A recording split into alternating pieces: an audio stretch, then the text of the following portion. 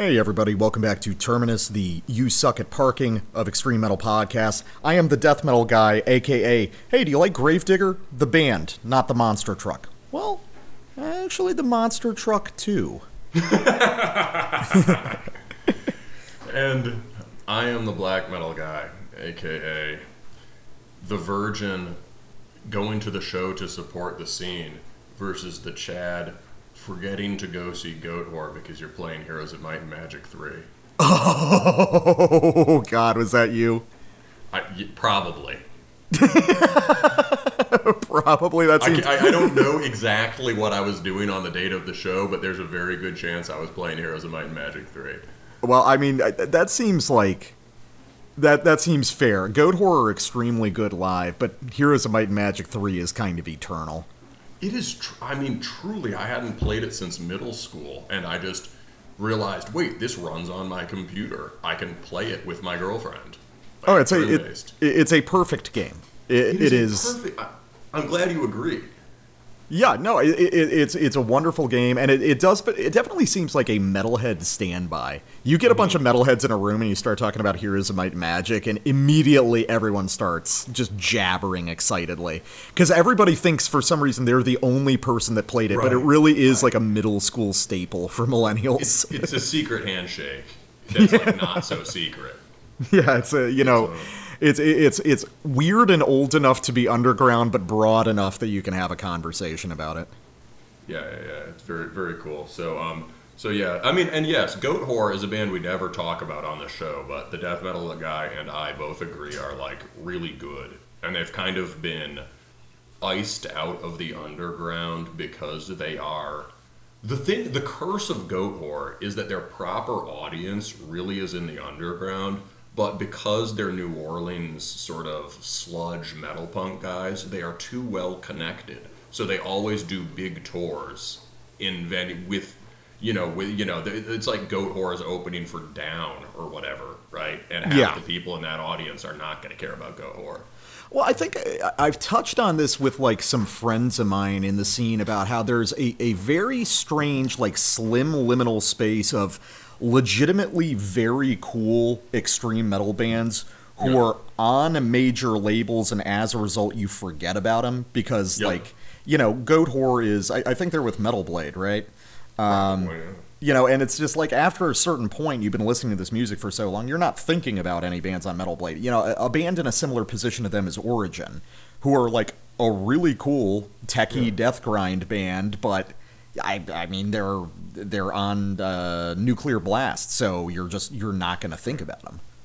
I mean, honestly, Primordial is another example of that, right? That's we sort of try when we can to call attention to these bands, but yeah, Primordial's on Metal Blade, and although their music should be like fundamental for dudes who like, jangly heathen black metal, nobody ever talks about them. Yeah, it's the DJ Khaled syndrome. They're suffering from success. Yeah. Well, that's the price of playing the best music.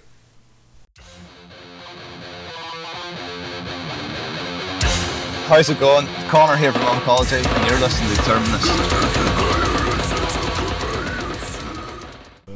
All right, ladies and gentlemen, we have a record for you. An especially cool one that I've been anticipating for a while now, but it's coming out on New Standard Elite, so as usual, it comes out when it comes out, and dates are always a little bit up in the air. CD version of this one came out in late September. This is the newest full-length by Internal Suffering, titled Rituals. For those of you who aren't familiar, Internal Suffering are probably, I would argue, the flagship band of Colombian brutal death. Over the course of, 20 plus years at this point, I mean, the original incarnation of this band traces its roots back to 94, so damn near close to 30. Internal Suffering has stuck it out when a lot of Colombian brutal death bands tend to emerge, put out a couple albums, and then recede pretty quickly. This is the 6th full-length album. I have been a really big fan of this band since I was a teenager back in high school, so it's really good to have them back, because it's been a while. It's been 7 years since Cyclonic Void of Power back in 2016. What a sick title. all of their stuff is really awesome. My favorite is Coronzonic Force Domination. Yeah, it's just everything's a big grunt. So, Colombian Brutal Death is a style that's really near and dear to my heart. But Internal Suffering kind of has their own play on it, and I think this is a great band to start dipping your toes into that scene. Colombian Brutal Death tends to be very technical, and yet paradoxically kind of sloppy at the same time. Like 5 guys who are all very good at their instruments, but recording independently, not exactly sure when the song starts with each other. So it tends to be really wild and chaotic, really grindy and extreme, but like fluidly technical and organic in a way that's sort of unique to that scene. Internal Suffering, on the other hand, are extremely tight, almost rigidly so, in a way that gives them a super battering quality that wouldn't be too unlike, actually, Origin, who we were just talking about in the intro segment. I'll get into this album in particular a little bit, but Black Metal Guy, as I usually assume, this is probably your first experience with Internal Suffering, so what do you make of Rituals? Well, it's hardly my first experience with Internal Suffering, but it's certainly my first experience with the band. Fair. All right. I don't know. I like this a lot. It is. It's very fast. It's very loud. It's really cool hearing. So Morbid Angel, right? You and I were talking the other day about how like we want to hear 250 bands that sound like Morbid Angel. Right? Yes. And I'm sure for every 250, there's probably like 500 that suck, but we want them all. And like some of those especially legendary and generative bands, those 250 bands can all sound different. Mm-hmm. And there are certain qualities in Morbid Angel that draw me to them that Internal Suffering takes, as you pointed out, takes the Morbid Angel basics and just extrapolates it into Brutal Death. And reveals connections that were already there, right? One being that certain school of Brutal Death is very thrashy, right? Yes. This or Origin, right? Often we say tech death is crypto thrash, but there's Brutal Death that can be like that too. And so the thrashy aspect of Morbid Angel, which was always there, but especially on like altars, right, is is important here. And the Lovecraftian lava riffs, the strange interval choices, the grooving down-tempo stuff, all that's here, but cranked up into a Brutal Death, sort of Brutal Death velocities. Yeah. But the other thing is that because of that,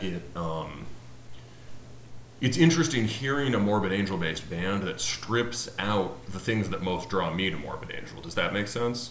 So kind of the like atmospheric touches.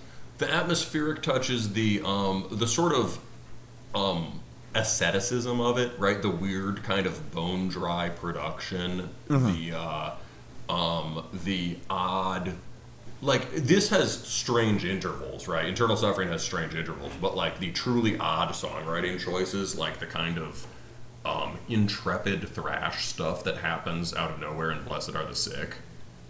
Right?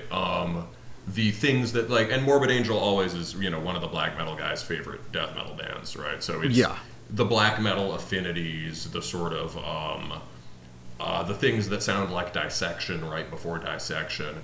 None of that is here. All the things that the war metal bands draw from Morbid Angel, none of that is really here except for, it's loud and fast and thrashy. So it's interesting to hear that, and, good news is I still like it. Yeah, well, I think, like, another really direct point of comparison here that would make sense to me is for another band from South America who draw off of Morbid Angel and push it into really extreme speedy directions, which would be Chrysion. I think this is very comparable to Chrysion in a lot of ways. That's a good point. Yeah, like, and I'm talking about like old Chris and like Black Force Domain. I mean, you take Black Force Domain, amp up the technicality and the speed, and you arrive at a place very similar to this. That's a cool album. Oh, dude, it's so fucking cool. That's fucking unhinged. The title track is just like one of the most death metal things that's ever existed. So this is Internal Suffering's first record on New Standard Elite, which is interesting in a couple ways. Internal Suffering's bounced around a little bit. They were on Displeased for a while back in the day. They were on Unique Leader for a couple of records, and now they've arrived at NSE. Which makes perfect sense because NSE is like a flagship brutal death label. But at the same time, Internal Suffering, a lot of their previous work was, in a sense, like more extreme than this was, at least in terms of like ultra-linear, chaotic songwriting. Like if you listen to a record like 2 records ago, it was Awakening of the Rebel. That actually fits a little bit more into the NSE mold of just like very difficult to grab onto, just bracing abrasion and constant technicality.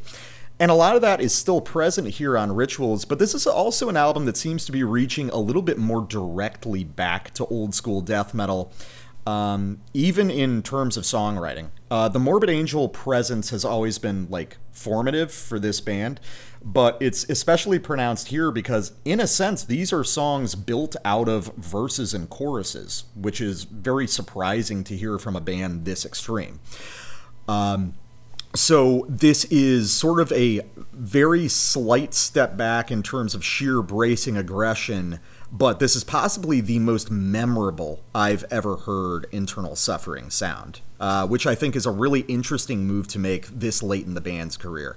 So, I mean, part of this is attributable to the lineup, which has just been perpetually changing from album to album, leaving Andres, the bassist, as like the primary member who has been around from the very beginning. A lot of these guys are brand new as of this album. So there's, you know, different qualities in songwriting coming out, but still recognizably part of the Internal Suffering catalog. I thought while listening to this that this could be a very good gateway record bridging the gap between like old school death metal fans and modern brutal death. Do you see like potential there? Yeah, well, we've talked about that before, about like when will brutal death finally enter the fold.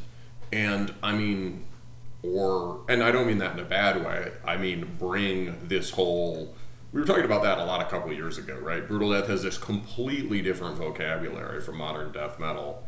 Can people bring that back into the main line of death metal and end up making stuff that's not blood incantation?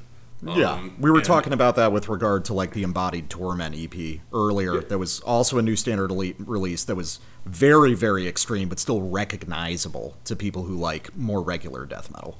Yeah, and so it's that potential is here for sure. And I mean, I guess considering this band, you could say, I mean, really that potential was always there. Same with Origin, right? Origin were a household name in the early 2000s that you now don't hear about that much anymore.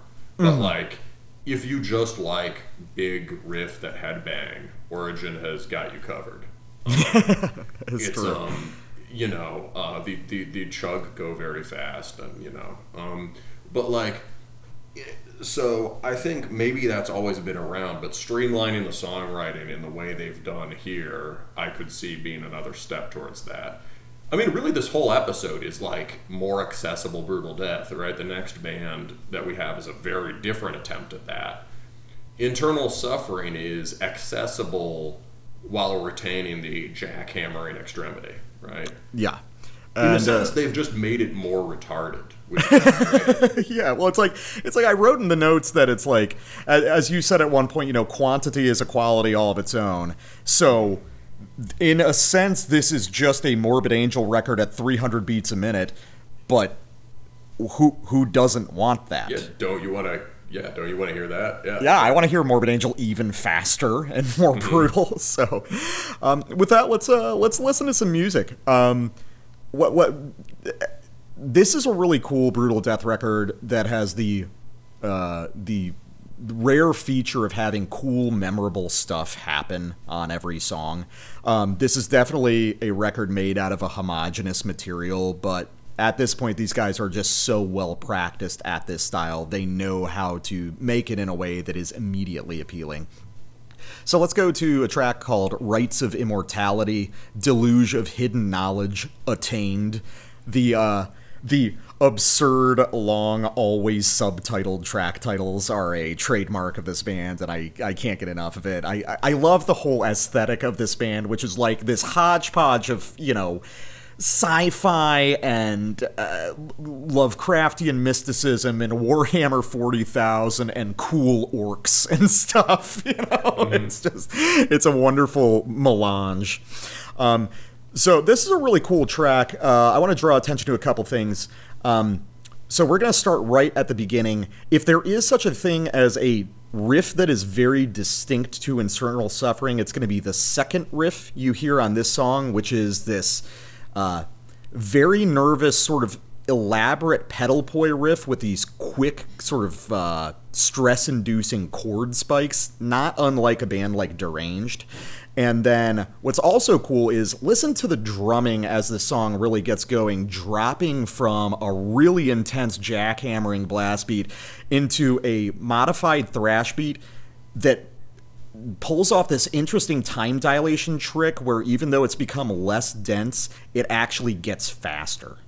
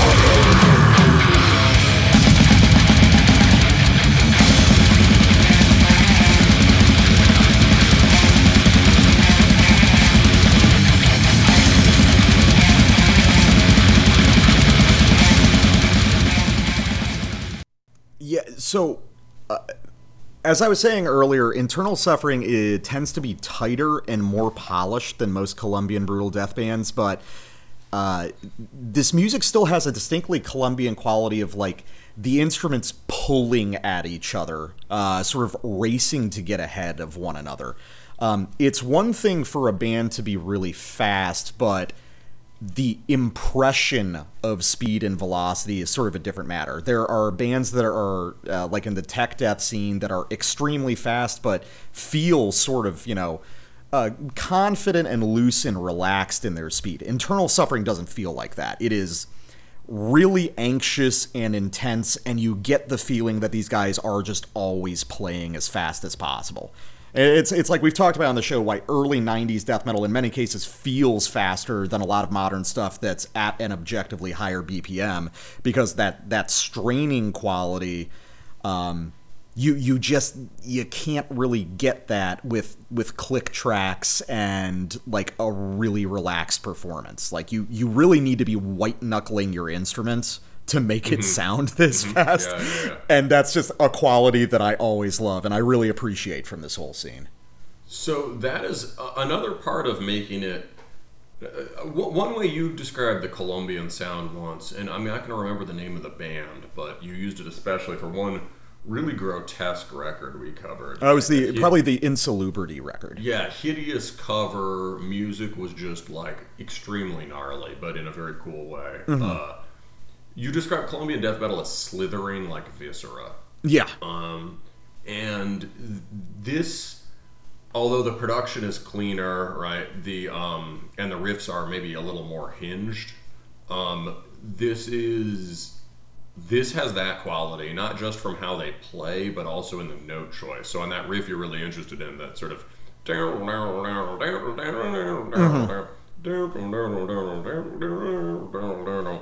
are all sorts of like half-step bends that happen way sooner than you expect them to throw another note in. Mm-hmm. And there's a liquid phrasing in the way they're playing them. It's very hard for me to hum, right? Mm-hmm. Yeah, it's because it's just sort of like vibrating around a certain note. It has the effect of being like a thrash pedal point riff, but the open string is unstable. There's a tone that's sort of slipping around there in a really interesting way. Yeah,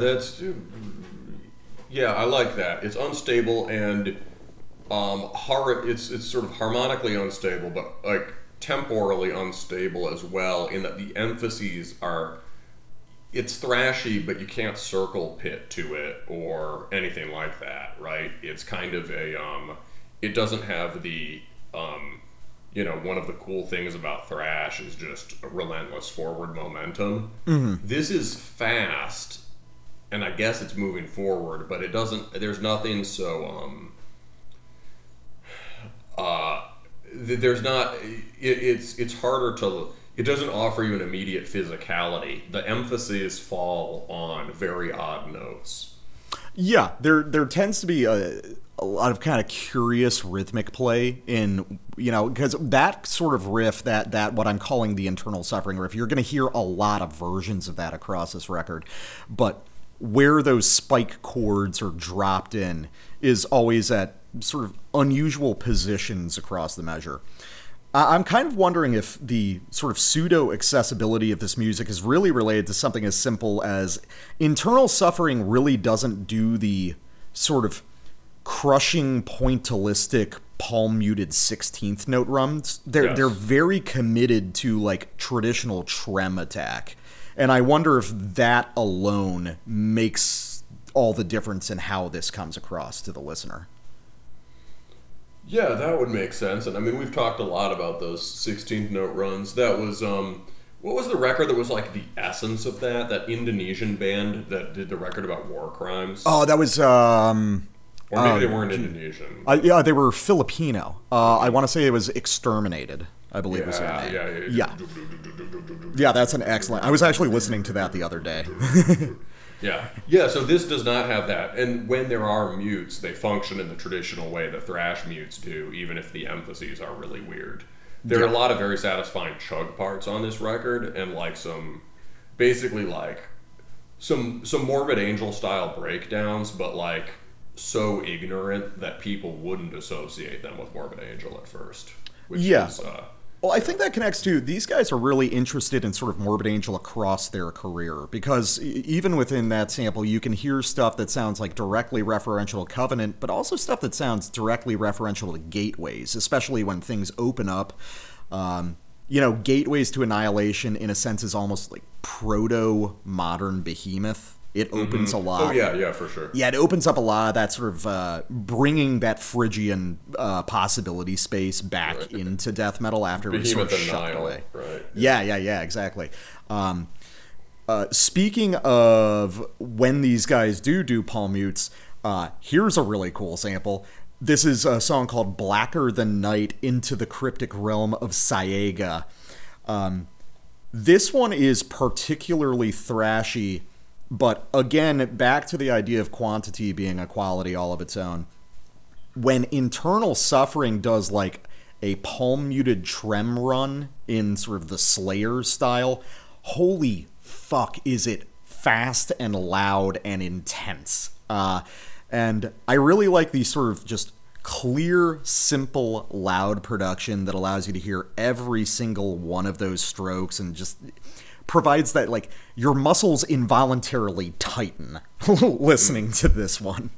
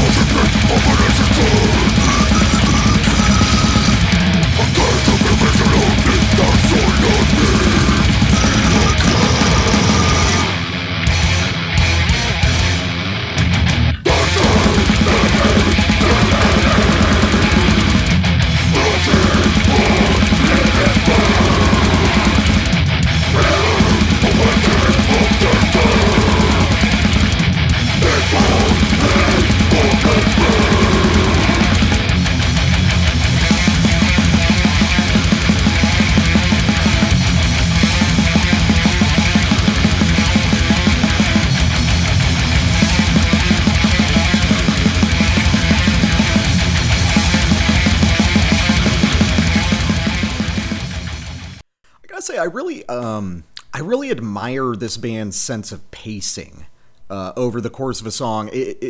And they work in this very strange space of tempo where it's like kind of as fast as you can go while still being like clearly coherent. 10 BPM faster, and we'd be into that sort of like nithing territory of like, oh, fuck, well, I just, like, don't know what's happening, and I'm kind of listening to this, like, noise music. And they, like, skirting this really ragged edge of, like, this is probably as far as you can push some of these riff ideas before you start getting into the really abstract brutal death territory. That makes sense. It's, given how fast they're playing, it's astonishingly crisp. Yeah. Like, you really can hear every note.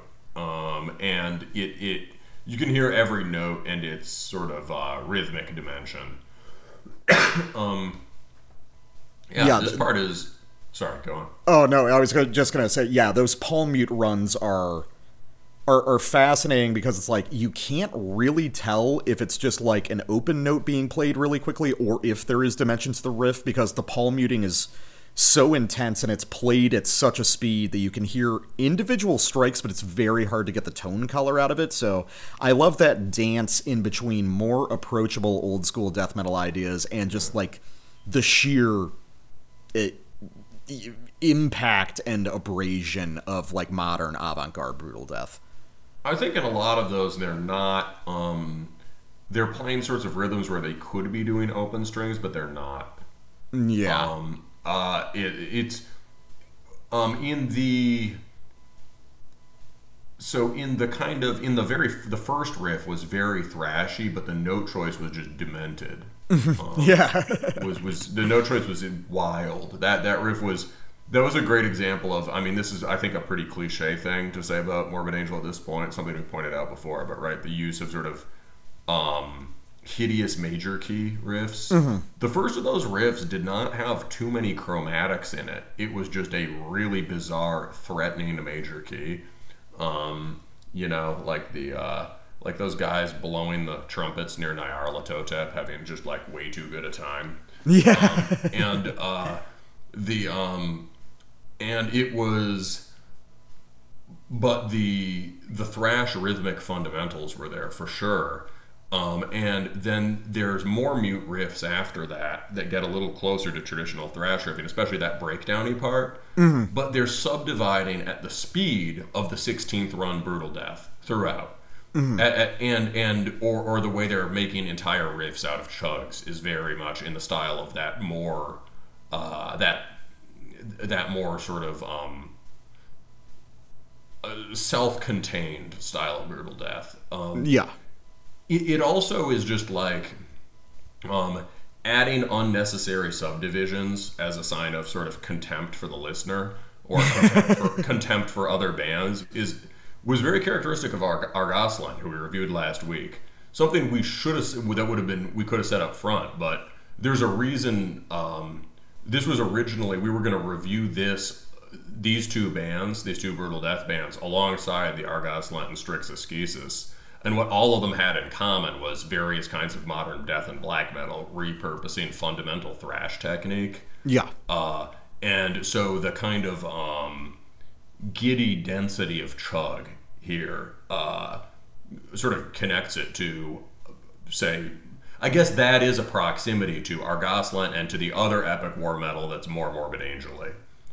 Yeah, I can definitely see that. I think a lot of it can almost be simplified down to just like, this might be as extreme as Brutal Death can get while still remaining in like direct proximity to like heavy metal kicks. Mm-hmm, mm-hmm. There's yes. And there's an excitement and just a sort of like blunt inherent coolness to this music that while I love the direction that a lot of Brutal Death has gone into this sort of like abstract art music territory, I mean, we cover plenty of that on the show, there really is something to be said for bands being out there that retain that proximity to the origin and find new ways to push the envelope further and further while still being like recognizably related in some distant way to Iron Maiden.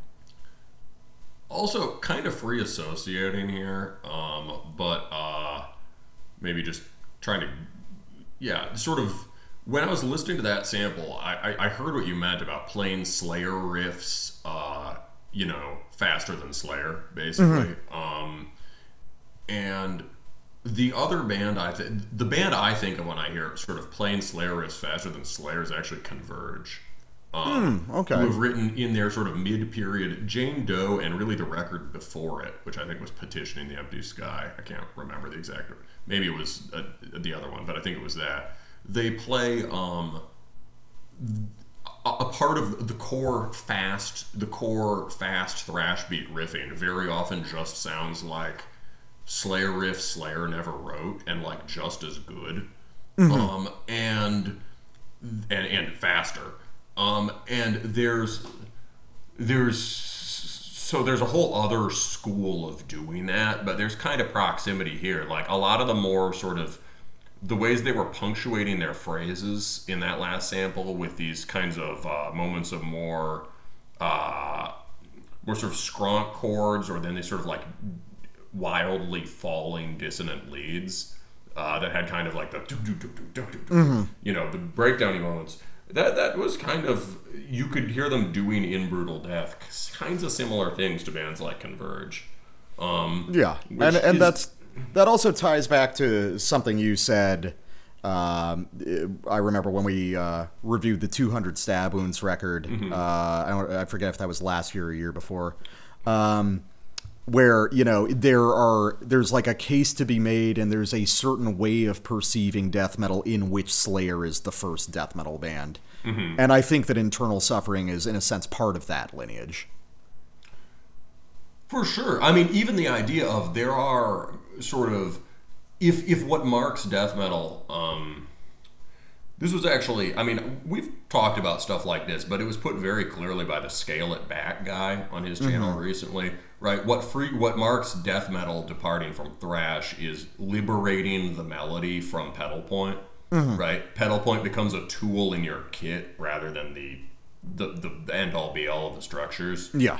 And so Slayer do both kind of proto death metal open string trim, and also there are riffs like that although it's hard to hear because they're playing so fast, I'm pretty sure they're just melodies being played on continuous chug. Maybe they're like chugging single strings really fast. And so that tradition of like non-pedal point, unpunctuated stream of chug is alive and well here, clearly. Yeah. I can dig that. Well, cool. So now we've got the do we have the black metal guy samples now? My samples. All right. So I think for whatever reason, I sort of preferred this material on the second half of the record. And I think that might be because in terms of the focus on the first half is just pure blistering speed and aggression. And this is a 32-minute record, which for Brutal Death is about maybe arguably as long as you want it to be. Yeah. Right? Pushing the upper end of the attention span. They start retaining interest by whipping out a lot of interesting, not like certain more sort of dramatic or gut-satisfying moments that they're not as interested in the first half, which is just going for sort of uniformity and speed. So maybe I'm just being a noob and saying there's catchy stuff on the second half. Well, I think it opens up a little bit atmospherically. I think they pull back on the like ridiculous density just enough to give the songs a little more room to breathe. Yeah, and don't get me wrong, the ridiculous density is awesome. I think they just realized that like past 15 minutes of that, it's inherently satisfying, right? Yeah. And then they just sort of start opening up a bit more. So Paramount Abomination is really good. That's like the which one is that? It's track 7. It's got really cool sort of and the song itself is weighted towards the second half, right, where there's sort of a big breakdown that changes things, and that's a consistent structure across this record, and especially on the second half, right? We've talked about how one of the important techniques of a classic extreme metal song is a big back end, right? The secret riff you've got in your pocket so that you're not just writing verse chorus structures. And there's a lot of that on the second half of the record. So here is the next track. We're going to 8. This is Outer Gateways. The portal is between the stars. And we're starting off, as the sample starts, we're coming off the end of a slithery atmospheric riff.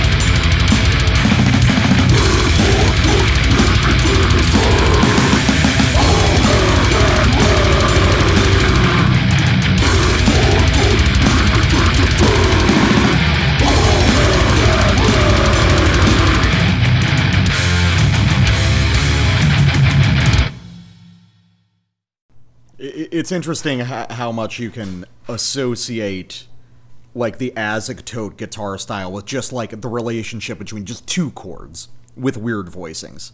Like, just that little fill at the end is something purely Morbid Angel. Even as small and short as it is, it doesn't exist without them.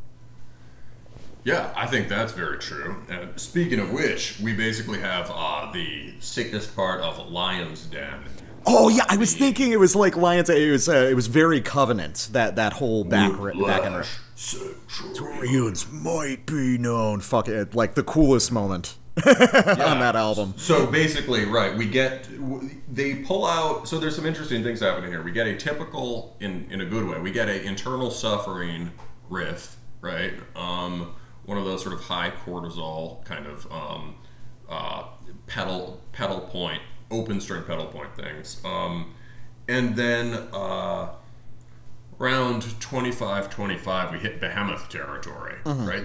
The intervals are a little weirder, but like you could hear that on a Behemoth record. Yeah. It just lights into the very sort of gut punch. You're doing pedal point, but in a rolling double bass breakdown. And then it just stops, and they introduce the sort of bulldozer Lion's Den riff. Really cool. And they're also in I think the thing we're calling the internal suffering riff. There's a lot of really cool slides. Yeah. Which is part of the slithery sound of this band, the tentacular attack. the sloshing Colombian quality. Yes, yeah. So yeah, that part is very satisfying and cool. And they're not just biting Lion's Den; it's rephrased in a brutal death way. Then we get to our last sample with some really strong, I think just thrashing, you'd call it. We're starting this one from the beginning of the track, so basically right where Outer Gateways ends.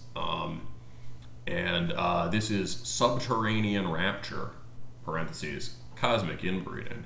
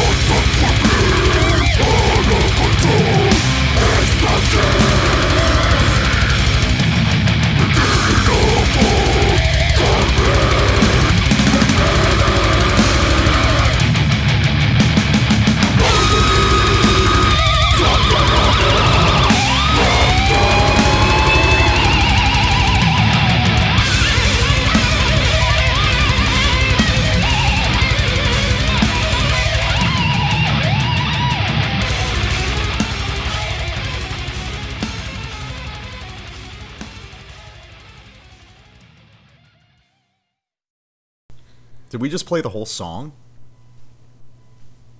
Did we?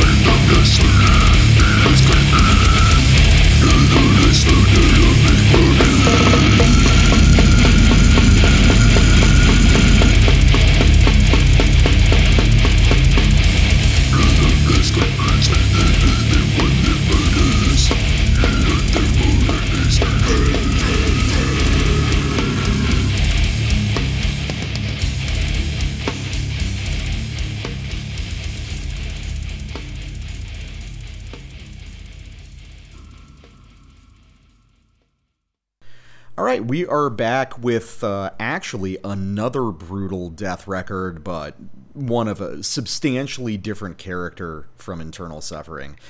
This is the new album by Afterbirth, titled In But Not Of, out now on Willowtip Records. This is the band's third full-length, and for anyone not familiar, Afterbirth is a band with an odd but very long-running pedigree. Afterbirth is a Long Island brutal death band, basically from the initial wave of that style starting back in 93. They released a couple demo tapes, the important one being Psychopathic Embryotomy in 1994, before they dissolved for many, many years until coming back much later and finally releasing their first full-length in 2017. And what's crazy is, in terms of lineup, all but the vocalist, who unfortunately committed suicide, are the original members. The new vocalist is Will Smith, who is in a bunch of different bands. He is in Reeking Aura. I actually saw him play down here somewhat recently with that band. He's in Exsanguinated, and he's been in other stuff like Biolich, and I think... A lot of people in the comments are talking about a band called Artificial Brain, who I've heard of in connection with, like, I guess the really, just that sort of niche of very technical Disso Black stuff. But apparently he has left Artificial Brain. Yeah, I don't think he's with them anymore, but he's also the guy that runs the Heavy Hole podcast. So a lot of people probably know him from that. Cool guy. So Afterbirth is interesting in that they were one of the earliest bands to essentially arrive at a fully formed slam death sound all the way back in 94, albeit with like quirks befitting that time period. And they're very important and revered among, like, you know, slam people because of that demo tape. You know, it would be comparable to stuff like Repudiation, where I think they would release their demo tape back in 96. Anyway, this early wave of post-suffocation, Long Island brutal death carving out its own niche. But a lot of those bands didn't end up putting out full-length, so it was very weird when Afterbirth came back. I don't think anyone really expected that. What was even weirder is that they came back in a very strange form, which is at once fully slamming brutal death metal and fully avant-garde prog at the same time, which to any sensible person sounds like the worst combination of things possible, but is actually sort of awesome. Back in 2020, they released their second album called Four Dimensional Flesh, which made like a huge splash in the brutal death scene. I remember talking to Connor from Oncology, where he said that was sort of, if I recall correctly, that was like far and away his favorite record of that year. And I've heard a lot of other guys that I really respect in that scene say the same thing. And yeah, it's an excellent record. So here we are with the third full length, In But Not Of. And this is going to be very tricky to describe because this is a record that's probably about 50% brutal death by weight, and the other 50% is a melange of, I guess the easiest way would be to say like prog and shoegaze ideas, but synthesized into a whole that doesn't sound strained. I'm kind of impressed at how naturalistic this record sounds, given how disparate its constituent elements are. This is a record that, over the course of actually a relatively brief running time, just about 35 minutes, manages to explore a lot of different corners of music and be like really, really fucking good all the way through.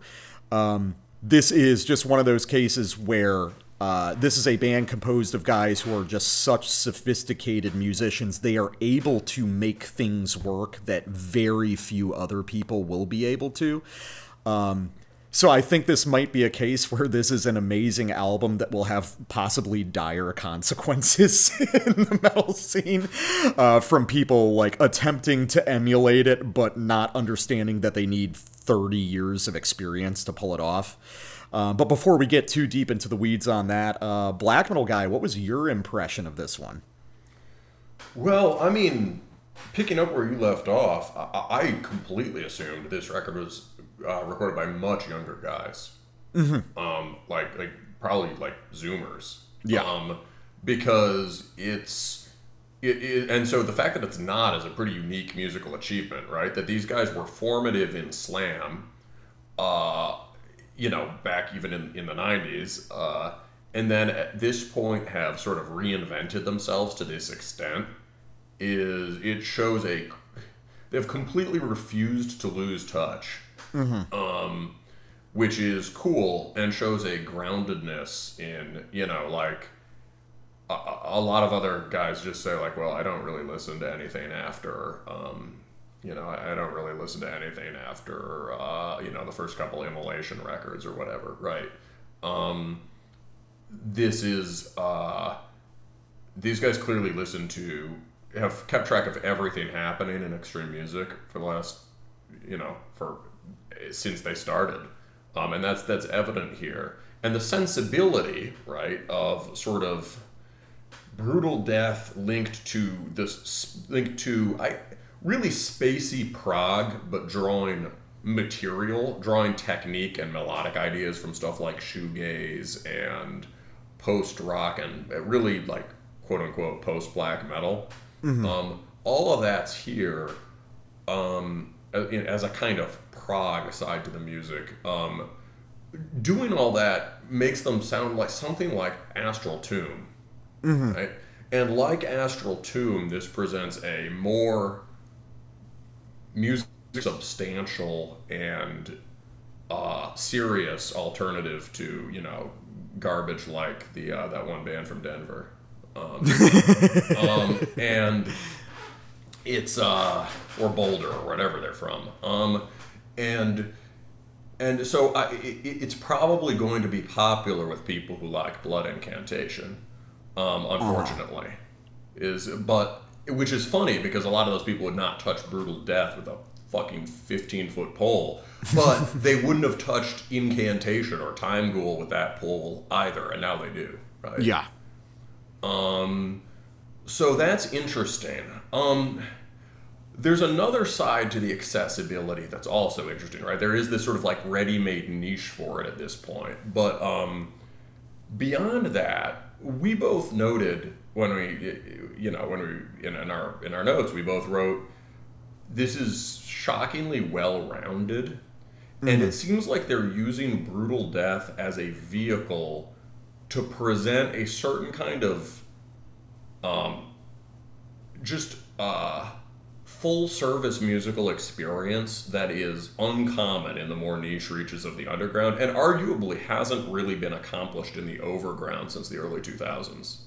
Yeah, hasn't been. It is very interesting the way this record is structured and paced. I think you really nail something there when you talk about it as a sort of whole musical experience. While much of the material here is Brutal Death, this feels like an ambitious 2000s metal album that is both wholly self-contained and can point in any number of directions for future development.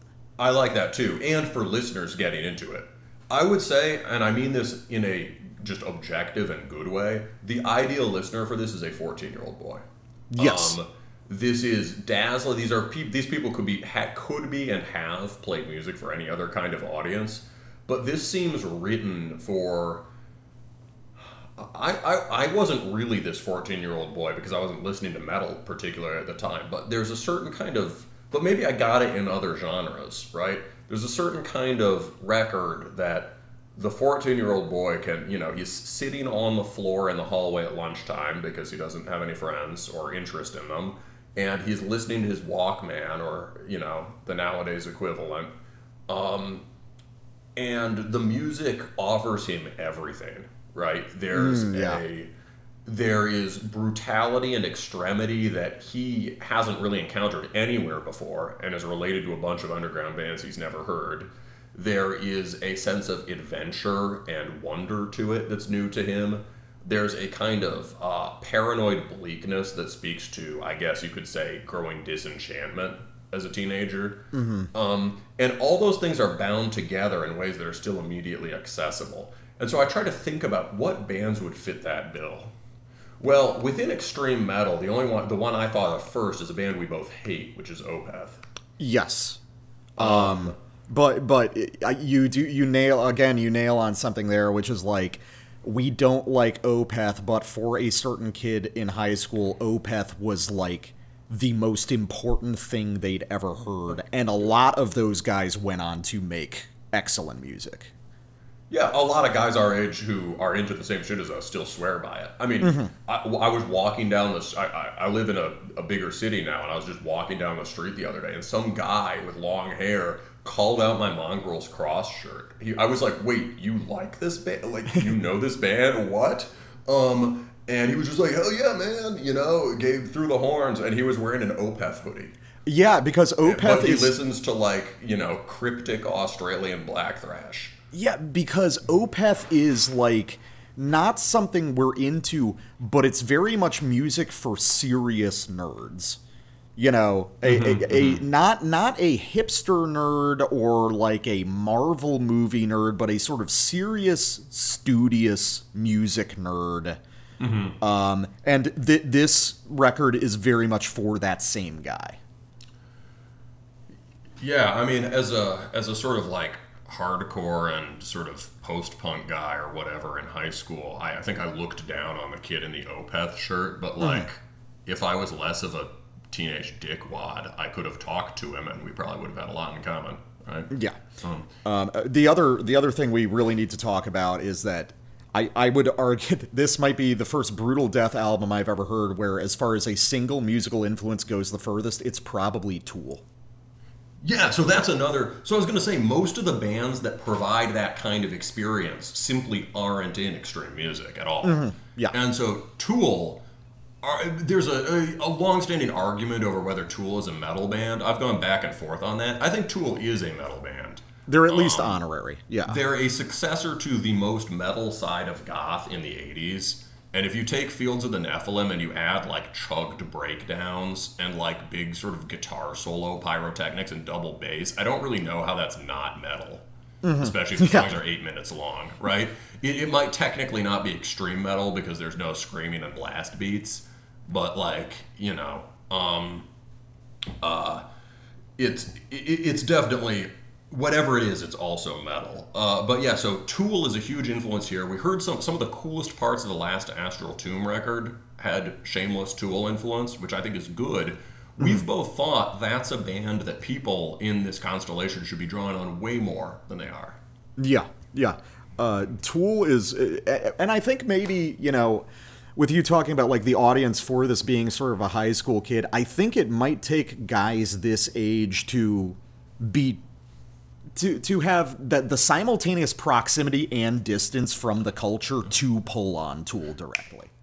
And to make a record of this scope, because a high school aged kid today has not heard those records in the way that they have access to all of it, right? And they scroll through it in a kind of confectionery way, but like the experience of being limited to just the 10 good CDs you own that your mom hasn't found yet is extremely different from what's available now. And they both have their... I mean, there's also a benefit to, like, 16-year-olds growing up and knowing Senor Voland.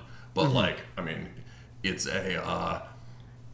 but, like, there's a unique kind of depth that comes from just sitting with the 10 records you've got. Yes. And so Opeth, Tool, I would say Mastodon probably, and outside that sphere, maybe a kind of band that did that for me as a kid would be like Radiohead or whatever, right? Radiohead doesn't offer heaviness in the way those other bands do, but it offers a completely, this just vast experience that you only get... Afterbirth have recorded the kind of record you could only record when a label would pay for studio time. Yeah. And I think that one of the things that binds all those things together is that, I mean, this might sound... In some cases, I would say this in a way that is supposed to be sort of mocking, but here my intent isn't that.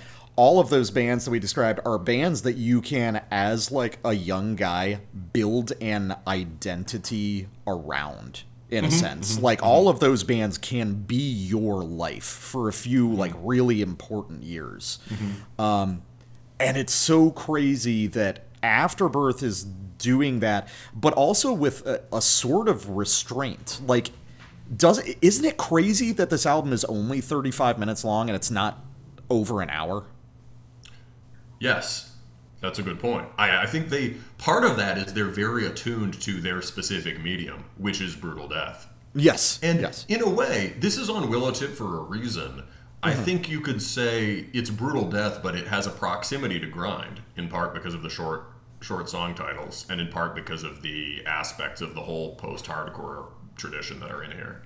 Yeah, I mean, this is just pulling on so many things, and the guys involved in this band are very interesting, because these are not dudes with a whole lot of metal history outside of Afterbirth. Now, obviously, these guys are like diehards for extreme metal, but for instance, Cody Drasser, the guitarist, is a guy who appears to have been really only making sort of like strange meditative electronic ambient music. Ooh, cool. Like in the time between the original demos and these new albums. And as a result, these are guys who have explored just radically different places in music. I mean, fucking the bassist is the current bassist for Helmet. Yes. Yeah. We mentioned last show. With Strix Ascesis. You mentioned the guy from Strix wrote to say you were right on about that, and that's awesome. The end of the world. Yes. So yeah, we've got a fascinating intersection of things, of guys who are at once completely underground extreme metal and simultaneously complete sort of prog record collector nerds. So we've got something that is very authentically extreme, but also provides this whole experience. And perhaps crucially, one thing that we haven't mentioned, talking about these, bands like Opeth or Tool, is that this is a deeply and nakedly emotive record in a way that almost nothing in Brutal Death is. And it feels to me like these guys understood that to make emotive brutal death metal just isn't really a thing. So the way they did it was by accessing other genres. And somehow it doesn't feel like a study in whiplash and contrast. There is something very organic and contiguous about everything that goes on. It's a really fascinating piece. And I think I'm going to come back to this one a lot. Yeah, it's kind of a riddle. Yeah. So I might, let's move towards the samples from there. It's, in terms of the link to Radiohead, right? There's a mood here, and there are certain common concerns that you would get on any of the classic Radiohead albums. I mean, for me, it was Kid A, but there's a concern with, and some of the same things Nithing was concerned. Not Nithing, what was the other one? Trichomoniasis was concerned. Yes. There's a sort of a horror at the biopolitical regime of control, or this sort of the society of control. There's a horror at sort of the seamless and universally integrated soft totalitarianism of our contemporary culture, right? A deep sense of alienation from that and stepping back from it. Maybe there are moments in Radiohead that offer some way out. This record is a bit more concerned with that, right? It's called In But Not Of. And we'll get to that. We'll get to that more with the title track. But I feel like from the very beginning, especially from the first track is sort of obligatory thrasher. Second track is where the record really starts. This is also, like Internal Suffering, this is also very thrashy, brutal death. So we're going to start off at the beginning of track 2, Devils with Dead Eyes. You'll hear a ton of thrash, and you'll hear melodic ideas that don't sound anything like a band like Radiohead or even like Tool, but suggest a similar kind of hyper-aware paranoia.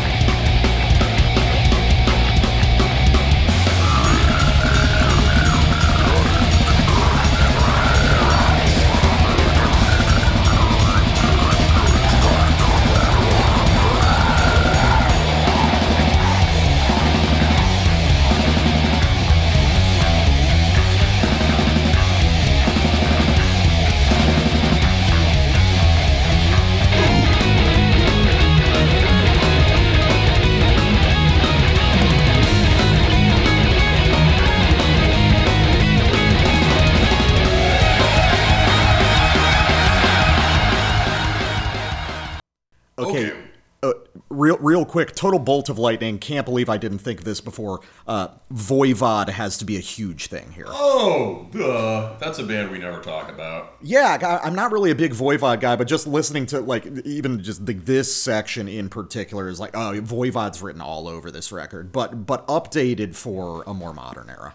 The early punkish Voivod shit is cool, but I feel like something about it was probably the vocals, just made it not really land for me when I was younger. I might be able to get more out of it now. It's hyper long hair. Yeah. Yeah. But the funny, it's hyper long hair, but they were like tight with the dudes from Amoebics, right? Mm-hmm. Or became tight with them later, right? The guy played in Tau Cross for a minute. Anyway, so, very long hair music. I mean, King Crimson, I assume, too. Yes. King Crimson is a band that could be big for the kind of high school boy who is the audience for this. Yeah. And so the sort of science fiction feel in the riffs is very Voivod or King Crimson. But the interesting thing is it starts off, we got an evil laugh, and then we've got a section of thrash beat stuff that just sounds like really basic primordial gut level thrashing. And then when it lights into the blast riff has two halves. The first half is just the world's most basic thrash riff. It's like in Dorian. Da da da da da da da da da. And there's a way where if you're a kid who likes heavy stuff but have never heard, death metal or whatever, you hear that and you're like, oh, this is death metal, right? Yeah. This is like you're like, oh, this is extreme metal. This is like really metal, and in part because it's offering you a more extreme version of just some of the most intuitive, fundamental metal phrases there are. But then in that second riff, right, they do the sort of, and I'm not saying. Right, these guys can write all sorts of riffs, but they're deliberately using this stock material. And in that second riff, then there's the second half of the phrase where they start playing these strange sliding chords. And suddenly the atmosphere just opens up and you're sort of gazing through, distorted psychedelic soaked vision at the horrors of the contemporary dystopia. Yeah, there's something. But it's also kind of cool, right? It's also kind of blissed out. Yeah, well, there's something very theatrical about this record. There's an almost musical theater quality to it, where it's like, the opening of this song is like watching something evolve very quickly. There's almost a history lesson happening in the riffs there. I like that a lot. Bringing it from the mid-'80s way up into modernity. And that's something that's an arc that happens across the record as well, where the first half tends to be much more heavily loaded with the brutal death material, and the back half is more interested in the abstract sort of psychedelic prog material. I bet if we get really into it, there's a lot of that sort of fractal nesting of these repeated motifs. Very nice. That's a really good point. Two bands that we've covered before that this is sort of like in a completely lateral way that are much more in extreme metal are Spire from Australia, right? Oh, yeah. I've been thinking about that record a lot lately, actually. You pointed out how theatrical it was and how linked it was to heavy rock stuff like Tool or Rush, right? And then on another thing, De Inquisitor, right? Rigidly niche defined, blasting death metal that is that nevertheless has this kind of carnivalesque science fiction atmosphere. Sort of a chromed off Giger-esque quality. Yeah, I like that. Yeah. Geiger chrome. And so, yes, De Inquisitor has that. So some of the sliding chords that you heard there, those could be De Inquisitor chords if you turned it into like just the most bludgeoning behemoth riff. Yeah. If you amped up the grinding quality of it to the max. Yeah. There's also a good commitment to ideas there. So when they're running through the thrash, there's a moment where they do the speed metal-y. They rephrase it as a sort of speed metal-y thrash riff. There's a squalling lead part they don't try to make it more technical or proggy. They just squall on one note. There's moments that are very deliberately underplayed on this record. And I think that this is a band that's very... aesthetically, they're very tricky to understand. The lyrics across Afterbirth's records are kind of sci-fi, but ultra abstract. Like, you can only really describe them in terms of, like, repeated motifs of sort of abstract spiritualism and repeated themes of sort of decay and dissolution, both, like, physically and spiritually, like, into time itself. Like, the first album is called The Time Traveler's Dilemma. And so it's like, yeah, this is so Tool. I really like it. But, yeah. No, it's... The Time Traveler's Dilemma. You go back in time to kill Hitler, but the problem is Hitler's your dad. God, what an ambitious twist. That was a really difficult play to present at high school when I wrote it. Okay, so let's go to another track where we're going to hear a full song. A lot of the tracks on this record are very brief, like 2-minute numbers, and I like that. There's like you said, that relates to the presentation of the brutal death, but I think it also relates to, again, this sort of musical theater quality of, like, individual chapters in an aggregate work that is designed to be perceived in a very linear fashion. There's a very strange abstract story being told here. I'm not 100% what it is, but I'm intrigued.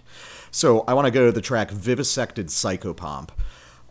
This is a track that is basically 2 big chunks of brutal death metal, bookending either side of a big spacey prog part. Now, to do something like this in an extreme metal song, there's a couple different routes you can take. Either you can do a sort of one-off bespoke feature, which basically declares to the audience, you know, we're not tied to any conventions of genre, which is a cool thing to do. Then there's using it more consistently across your tracks where you're saying, hey, this isn't a gimmick. This is something that is we consider fundamental to the music.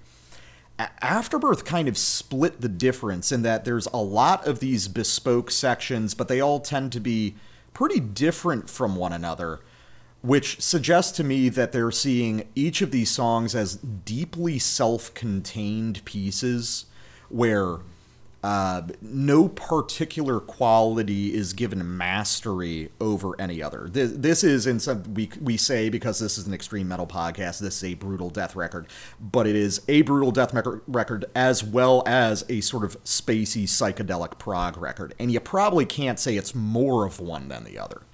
But this is a short one, and I think it's structurally beautiful, so let's just listen to the whole thing.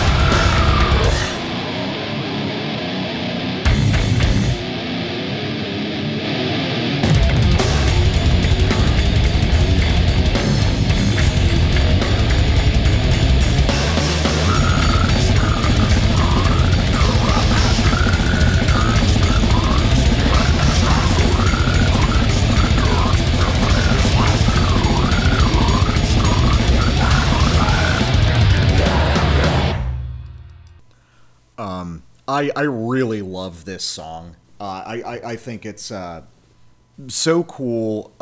There's something purely Long Island brutal death about moments. There's purely sort of spacey, just stoned out sort of prog stuff going on. There's complex sort of technical, ornamented textural work happening. This is like a 2-minute track that really shows like everything this band can do in one place. And you mentioned this a little bit later in the notes, that some people in the comments on the YouTube video are comparing this to Lycathia Flame.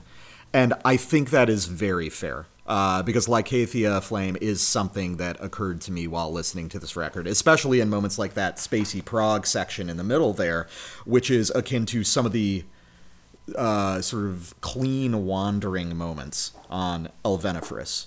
And that was an album that also took its sort of extra metal influence extremely seriously and saw it as a naturalistic part of the whole of, what it was attempting to express.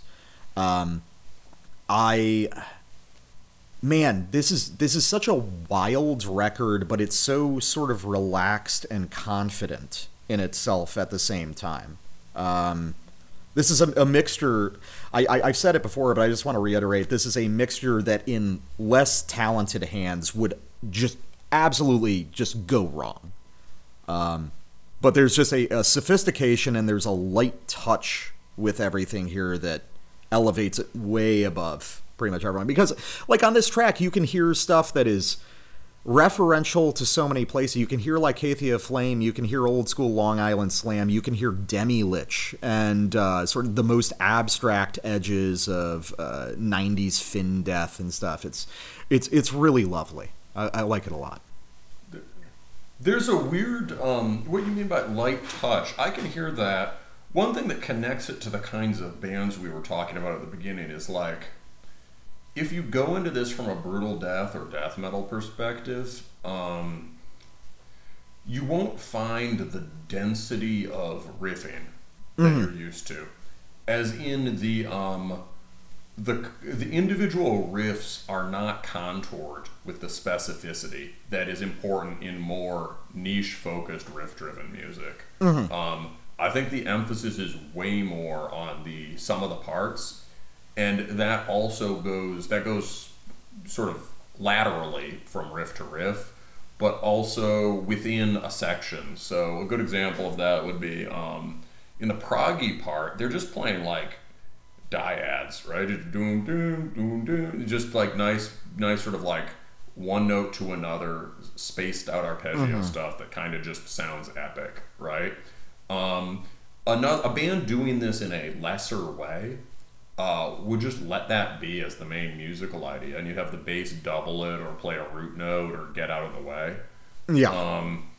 And in this case, they just play this really sort of basic kind of spacey, blissed out prog figure, and then the bassist is going to town under it, doing some sort of thing it's not really riffy, but it's extremely dense musician-y playing. He's doing sort of rumbling bass runs in a kind of atonal one-note way that you might hear on like Primus or something of that sort. Yeah, I'm missing some of the best reference points for that, but no, I get where you're getting at, and I think in terms of my choice of words there, light touch. I think this is a record that is technical and intense in certain ways, but is more defined by a sort of looseness, by this is going to be so fucking like stoner brain right here, but this is an album that is less about seizing on ideas and more about just letting them drift in and out sort of naturally. There's like it's like the meditation. There's a certain form of like basic. There's like different. We always think of meditation as like you must focus on like Buddha or quick think about nothing, right? Yeah. But so like the at least like the entry level, what's his name, Alan Watts type shit is you're supposed to just let thoughts flow past you. Yeah. And I mean, and this whole record has a sort of like oceanic quality to it. You know, the tide comes in, the tide goes out. Who can explain it? You know, it's so. And I mean, you can even bring it to like specific musical decisions. Like, for instance, one of the things that's really intriguing about this record is the commitment to maintaining that slam vocal style. But here, it's not used to create like heaviness or grotesquerie as it was even on early Afterbirth demos. Here, it's just about its very alien timbral quality. It is not. It's not meant to express like human emotion or something. It's designed to be a vocal presence that is as abstract and as sort of free-form and floating as the rest of the music is. You know, these sort of weird inhaled gurgles aren't there to, you know, talk about killing people like they are on most records. They're seeing the hidden potential for it to be employed in the same way that that one of, you know, John Zorn's flirtations with extreme metals would employ them. I think there's more of a continuity there. At other times, you've talked about the non-human emotional quality. You've talked about those kinds of vocals in general as not evoking human emotional quality, and really Brutal Death and a lot of extreme metal as not evoking human emotional quality. And Brutal Death is the extreme of that in terms of blankness, but like the feeling or the sort of the affect there is not the wanting to kill people thing, right? That's like that's not like a emotion implies conscious engagement and reflection, right? Yeah. It's an impulse or an instinct that's animal or mechanical or both in brutal death metal, right? And although, I mean, I suppose in certain songs there's a kind of psychopathic deliberateness to torture or whatever, but in the music itself, right, is not an emotion. It's just sort of it's sledgehammering. Excuse me, black metal guy. My primary emotion is, you know. Well, that's why we listen to this music. Yes. So okay, there's a lot of ways you could riff on that, but moving on. I think they're using the non-expressive quality of brutal death vocals. They're freeing that from link to that one feeling. Yes. And they're linking it to a bunch of other atmospheric and textural functions that are decoupled from sounding like someone expressing his feelings. Yes, They're disconnecting it from its like inherent aesthetic suggestion. Yeah. Although, I guess important to remind people, when they do the brutal death thing, they really do it. So there's that breakdown that's kind of like a Thelahungenjeet thing. Like, ordinarily, that would just be like us reaching for a frame of reference, but I'm sure that's the sort of shit that's actually being referenced here, right? There's this King Crimson-y breakdown. It's sort of brought in by the bass line. And over that, he's doing his finest gurgle, sustained gurgle, and if you haven't really been paying attention to it earlier in the song, it's really in front there and it's really heavy. And if you are the 14-year-old kid who is not familiar with gurgled inhales, that is going to be crushing. Yeah. I mean, I remember the first time I heard that shit on like college radio late night with like, brutal death and grind and stuff, and it was just heinously heavy and confusing, right? Yeah, it's like feelings. Why would you do this? It's like do I like this? Right? And wow, this is awful and it's so heavy. And I think these kinds of vocals will deliver that feeling even if they're in a proggier context, So there are moments of just extreme heaviness here. Also, the swarming guitar blast section there is very cool and is an example of, they do it with leads, which makes it a little more accessible, but that's basically the same kind of playing that we were talking about on the last record with the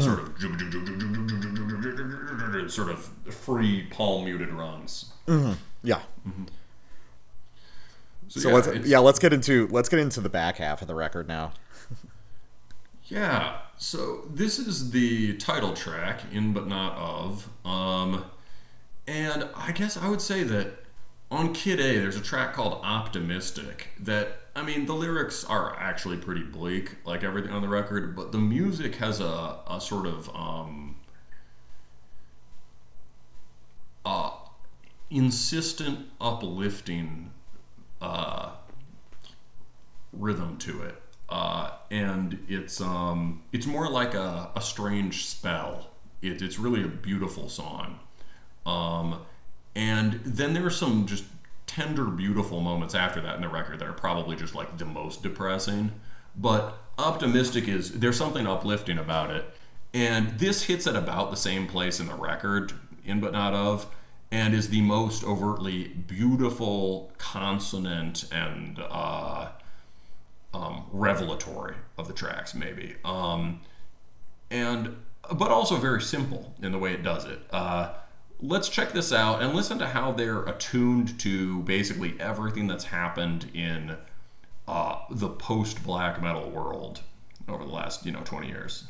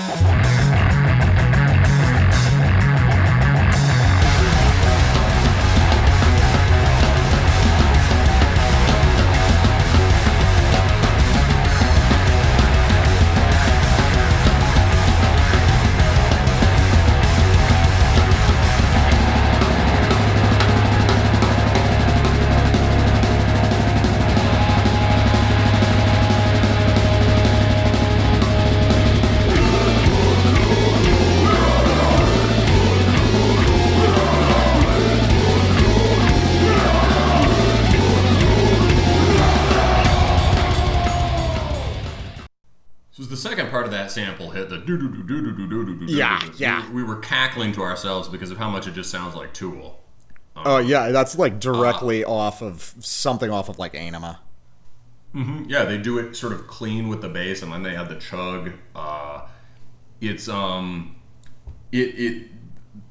And before that, you could hear the blasted section as sounding kind of like, I don't know, fucking Death Heaven or something. Mm-hmm. Or as sounding like shoegaze, right? The chording is more authentically shoegaze than Death Heaven is. But it really, on second listen, we agree, it really sounds like Lycathia Flame. Yeah. And those guys wrote to us after we did the review, and they insisted they did not listen to My Bloody Valentine. Yeah, it was fascinating. Petra sent me a long message. He was very kind to talk about it, and he appreciated everything he said, but apparently a lot of our spitballing about possible influences was off base. He wasn't listening to shoegaze. Because I did a side-by-side comparison with My Bloody Valentine, and you agreed it was like exactly the same thing. Yeah, the fact that he came up with that stuff in parallel. Also, he said he didn't do any drugs, which is what define drugs. Drugs, big quote marks around that. But in Eastern Europe, in Eastern Europe, that just means like heroin or anything beyond that. Probably. Right? But yeah, so this is so this track sort of marks the pivot point of the album, where it really starts more heavily moving in the direction of this sort of wandering shoegazy prog territory. You know, Tool is already in large part kind of shoegazy, especially in their later material. But you know, everyone gets what I mean. This pivot occurs, and we're in Act 2 of the album, you know, heading toward its conclusion. And man, this is where just some of they really pull out all the stops in terms of like the most shining, sort of beautiful, often major key stuff. And this is this is kind of the first time, this is like the first time since Lycathia Flame someone's really pulled that off to this degree, you know, to this merging of extreme metal with these major key melodic motifs. Yeah, and so going back to the sort of the ideas at the heart of the record, right? One thing that separates it from some of the more teen angst classics that it ends up adjacent to, and makes it more like extreme metal, in that the underlying attitude is affirmative, despite the negativity. And the track title suggests that, right? To be in this decaying world, but not of it.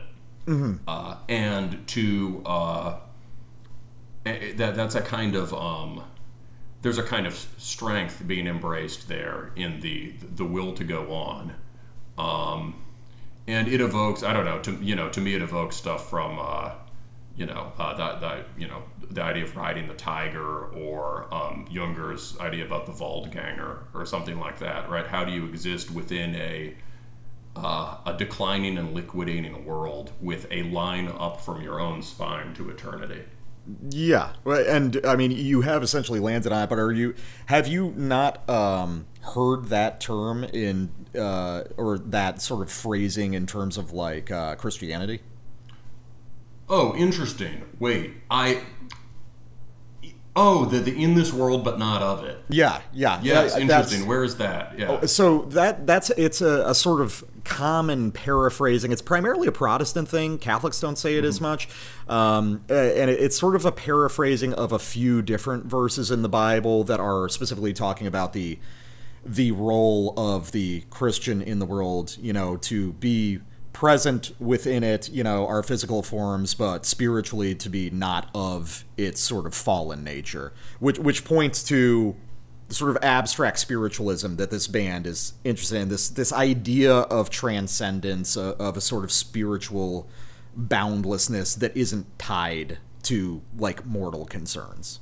And that's very interesting that they're using that, because that's like, me growing up in the South, that's like phrasing that I'm very familiar with. Oh, that makes sense. Yeah, it's evangelical language. Oh, yeah, it's extremely evangelical language. So it's very interesting that they're using that to probably point to something that's almost certainly not Christian, but to use that sort of verbiage.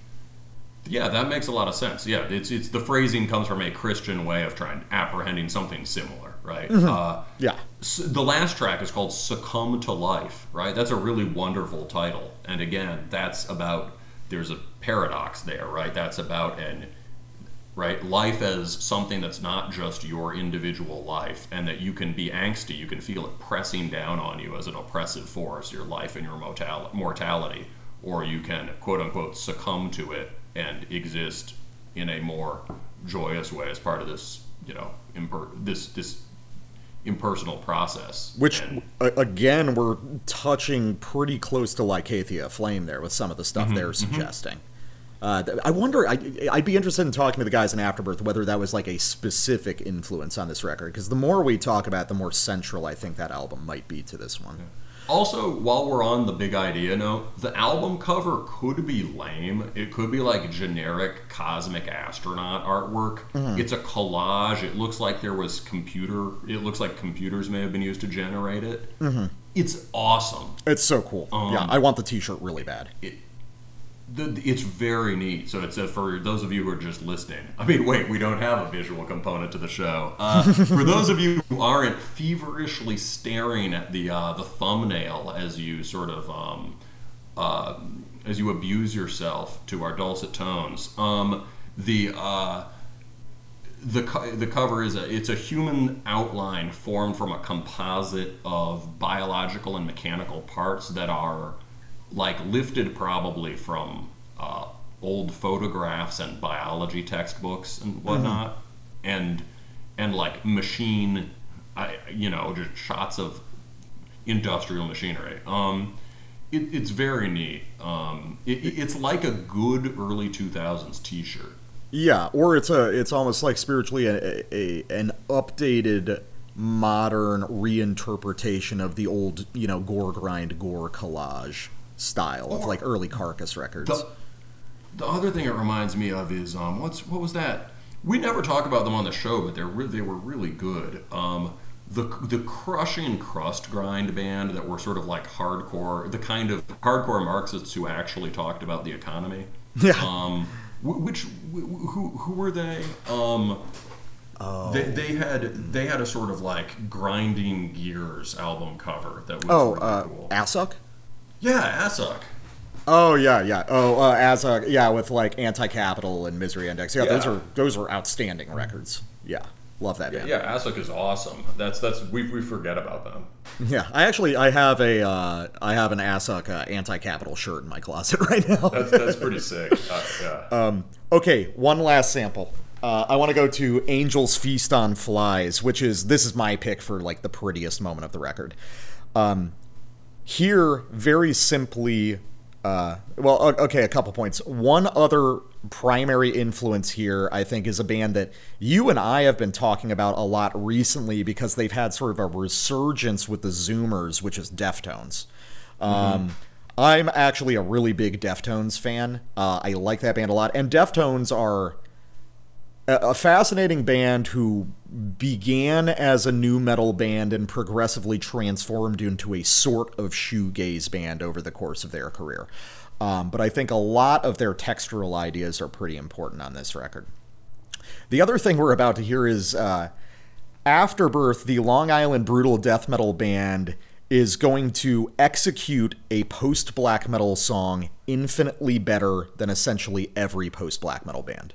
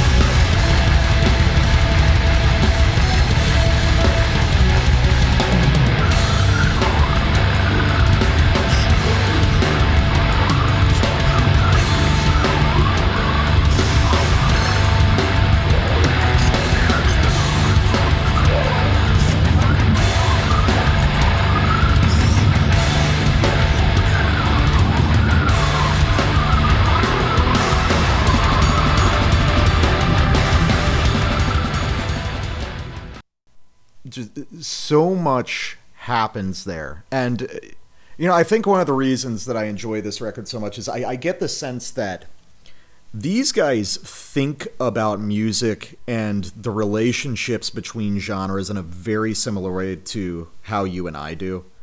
Like, especially in that moment with that sort of like Tom-driven breakdown bridge section there, that means that Afterbirth understand that like a natural connection between like post-black and a sort of melodic hardcore thing. They understand the relationship between Ulcerate and Deftones, which is, that's the sort of thing we would think up and it would be a long shot, but these guys have arrived at a very similar place. They do the first Deftones-y thing, right, which is the shoegazy thing with the sort of jump to fuck up rhythm under it. And then they drop into a second one, but they've taken the nu metal-y rhythmic pulse under it and said, oh, remember, Deftones is kind of nu metal, so that means we can do breakdowns, right? And they're doing a nu metal breakdown with the heinous gurgle, which is really heavy, but the guitars still have the shoegazy tone. So yeah, I hear what you mean. They are... People always...